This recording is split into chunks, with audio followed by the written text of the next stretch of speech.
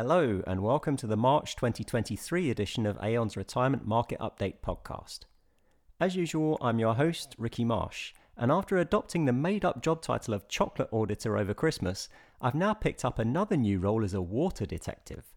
My first case is a convoluted 7-year-long mystery involving 15 water meters in a sporting legend.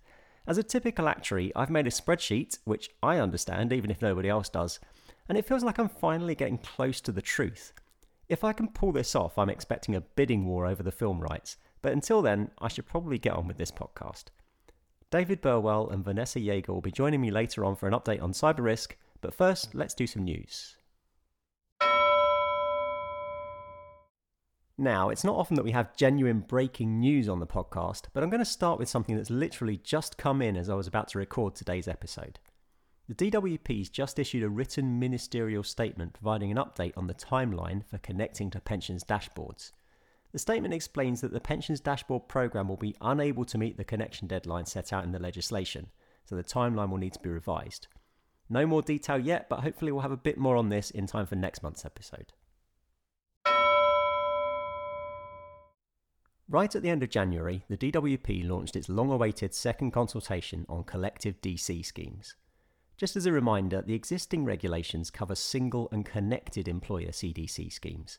This new consultation considers a policy framework for multi-employer schemes, including industry-wide schemes and master trusts, providing accumulation and decumulation on a collective basis in one package. The DWP is also looking for views on the role of CDC in decumulation, particularly the potential for CDC decumulation-only products. They want to establish if there's a significant appetite for decumulation-only CDC products as an additional option for the existing DC decumulation market, and understand how some of the risks could be mitigated. This consultation very much brings CDC into the mainstream, and while it's most relevant for employers considering the design of their future employee benefits, it's also something that trustees will need to be aware of, particularly as we could soon see CDC decumulation being added to the list of options available to members at retirement. The consultation runs until the 27th of March, and if you'd like more information, I can recommend watching a replay of our recent webinar. I'll include a link to that in the show notes. In addition to the CDC consultation, the government's also announced a package of measures for DC schemes to deliver better value for savers and boost fairness, predictability and adequacy across the private pensions sector. There are really 3 strands to this, so I'll start with investing in less liquid assets. Following a previous consultation, we're expecting new regulations to come into force from April.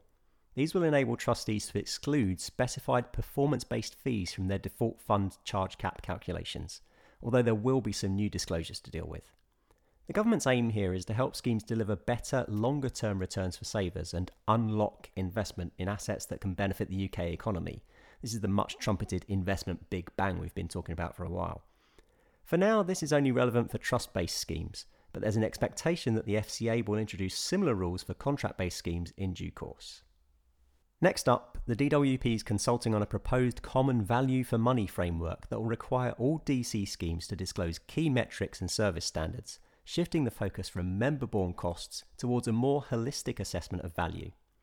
The aim here is for greater transparency and standardisation of reporting across the DC pension market to improve comparability and competition between DC schemes. The last one's around solutions for small deferred pension pots. The DWP's issued a call for evidence to support the development of policy options to address poor pension outcomes for savers with multiple deferred small pots. The DWP's focus is now on 2 large-scale automated consolidation solutions: automatic transfer to a small pot consolidator, or the pot follows member approach. Like the CDC consultation, these last 2 are also closing on the 27th of March. This one's actually a bit of news from January that I didn't have room for last month. The PLSA has updated its retirement living standards again. I first talked to Steve Lee and Maddie Kane about the retirement living standards when they were introduced back in December 2019, but just as a very quick summary, the standards look at 3 different baskets of goods and services that correspond to a minimum, moderate and comfortable retirement living standard. As you might expect, the high inflation environment's had a big impact on the figures from this latest review. The cost of a minimum lifestyle for a single person has increased to £12,800, while the corresponding figure for a couple has increased to £19,900. That's close to a 20% increase in the space of just over a year since the last review. The moderate level increased to £23,300 for a single person and £34,000 for a couple, while the comfortable level increased to £37,300 for a single person and £54,500 for a couple. The percentage increases here are a bit smaller, closer to 10% than 20%. If any element of your scheme design or member communications is based on these standards, you may need to review your setup to reflect the changes. Time for a quick mortality update. So we'd normally expect to see a new set of CMI projections in March, but there's going to be a bit of a delay this year with the new projections not expected until June. This will give the CMI more time to incorporate the impact of the 2021 census into the data. The CMI has also been consulting on the amount of weight they should place on data for recent years. Mortality in 2020 and early 2021 was volatile, making it difficult to assess the longer-term impact of the COVID-19 pandemic. And as a result, the CMI opted to place no weight on data from this period in the core version of their model. Mortality has been less volatile over the last 18 months, but rates have been persistently higher than they were pre-COVID. And the 2022 data may be more indicative of future mortality than the previous years. As a result, the CMI is intending to place a weighting of 25% on the data for 2022 in this year's model, with the weight placed on data for each subsequent year being gradually increased until it reaches 100%. If you want to know more about the high mortality rates over 2022, you can listen back to my chat with Tim Gordon and Matt Fletcher from our December episode. And finally, a quick plug for our Economic and Market Outlook webinars. The last webinar in January looked at moving beyond the gilt market shocks of 2022 and how schemes can manage liquidity in the year ahead. If you missed that one, a replay of the highlights is available and I'll include a link to that in the show notes. More importantly, we have a date for the next webinar, which will be at 2 p.m. on the 29th of March. If I can get hold of a registration link, then I'll include that in the show notes too. And if you'd like more information on this, or any of this month's other news stories, I'll include contact details at the end. Cyber risk continues to be very topical, with the significant increase in home working following the pandemic, the rising number of cyber attacks globally, and the increasing sophistication of cyber scammers. As we mentioned before, the pensions industry is eagerly awaiting a new code of practice from the regulator, which among other things is expected to place extra governance requirements on trustees for managing cyber risk. Today, I'm joined by two members of Aon's pensions cyber governance team, David Burwell and Vanessa Yeager, to discuss what this means for trustees and how the industry's been preparing for these new requirements. So, David, just to kick things off, what does the regulator say about cyber and how is this changing? Hi, Ricky. Well, TPR has had cyber guidelines in place for pension scheme trustees since 2018. However, it's probably fair to say the industry has been a bit slow to respond to these, and it's been a bit of a mixed picture, to be honest, with some schemes doing lots of work on plans and policies to manage the risk, but some others haven't really started yet. Now, of course, this wasn't helped by COVID arriving just as many schemes were starting to get to grips with it. Based on what we've seen, we're expecting much of the earlier guidance from 2018 to find its way into the new code, which trustees will be expected to follow. Now, for those schemes who've not yet started on their cyber journey, there's going to be some basic actions for trustees to take to be compliant. As an example, all schemes need to think about how they would actually deal with a cyber incident, whether this affects the scheme itself, the sponsor, or one of their providers. That means the trustees themselves need an incident response plan, particularly if that incident involves a data breach. It won't be good enough for them to rely on their sponsor or third-party provider to manage this incident for them. From what we're seeing in the market, based on the latest stats from Aon's pension cyber scorecard, only around 40 to 50% of schemes currently have a specific trustee incident response plan in place. Okay, so that sounds like a bit of a shift in approach from TPR. Aside from the incident response plan, is there anything trustees should be doing to stop things from going wrong in the first place? Yes, well, there are loads of things trustees could be doing on cyber governance. Now, we pretty much know what will be in the new code, but until it's actually published, there's always a chance it could change a little. As well as having an incident response plan, there are probably a couple of other things we expect the regulator to be interested in.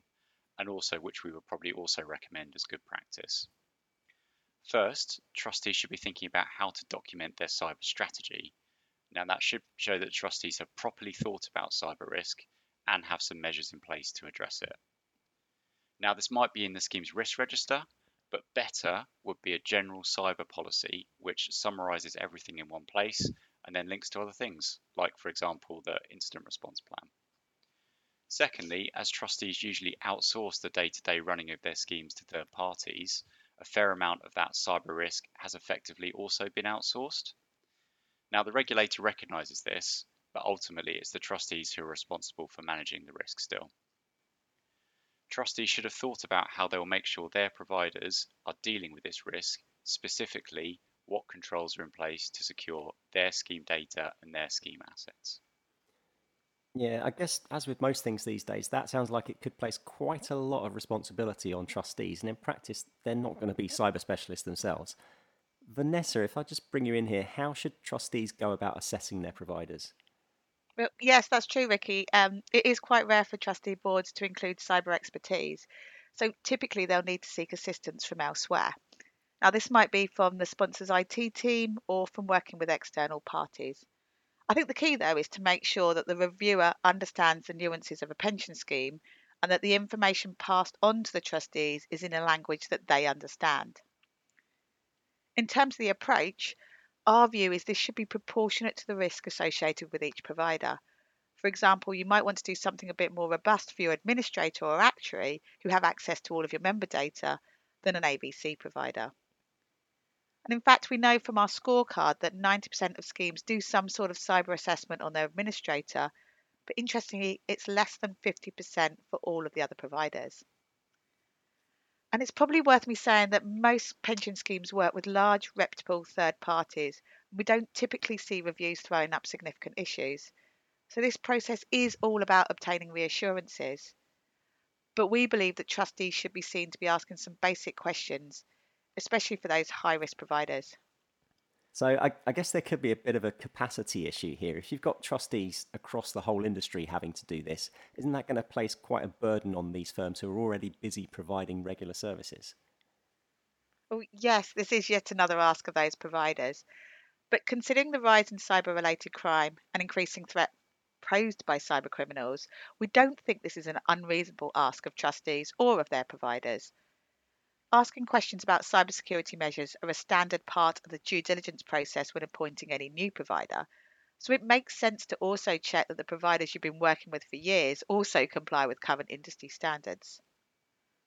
Of course, there are actually some potential economies of scale here for providers, as the expectations are going to be similar across all of their clients. So, as an example, our cyber solutions colleagues have recently carried out an in depth assessment of the processes in place at one of the largest UK admin firms. And this was on behalf of over a dozen separate schemes, who then shared the overall costs. And we expect this sort of multi scheme review to be more common in future. It gives trustees the assurances they need at a reasonable price, and it must be more efficient for the provider. Yeah, that does sound like it could be a good solution for everyone. We've mentioned a couple of times that cyber's an increasing threat. I assume that means this isn't really just something you can do once and then forget about it. That's right. Unfortunately, cyber risk isn't a do once and you're covered exercise. Criminals' tactics and techniques will continue to evolve, and organisations will continue to need to adapt their approach to cyber mitigation and IT security to handle this evolving threat. So, from a provider review perspective, if a scheme has gone to the trouble and expense to do an in depth review of one of its providers, it's unlikely to need to do that again the following year. Don't get me wrong, it is good practice to do these sorts of reviews at regular intervals, but we do need to be pragmatic about how frequently subsequent reviews are carried out.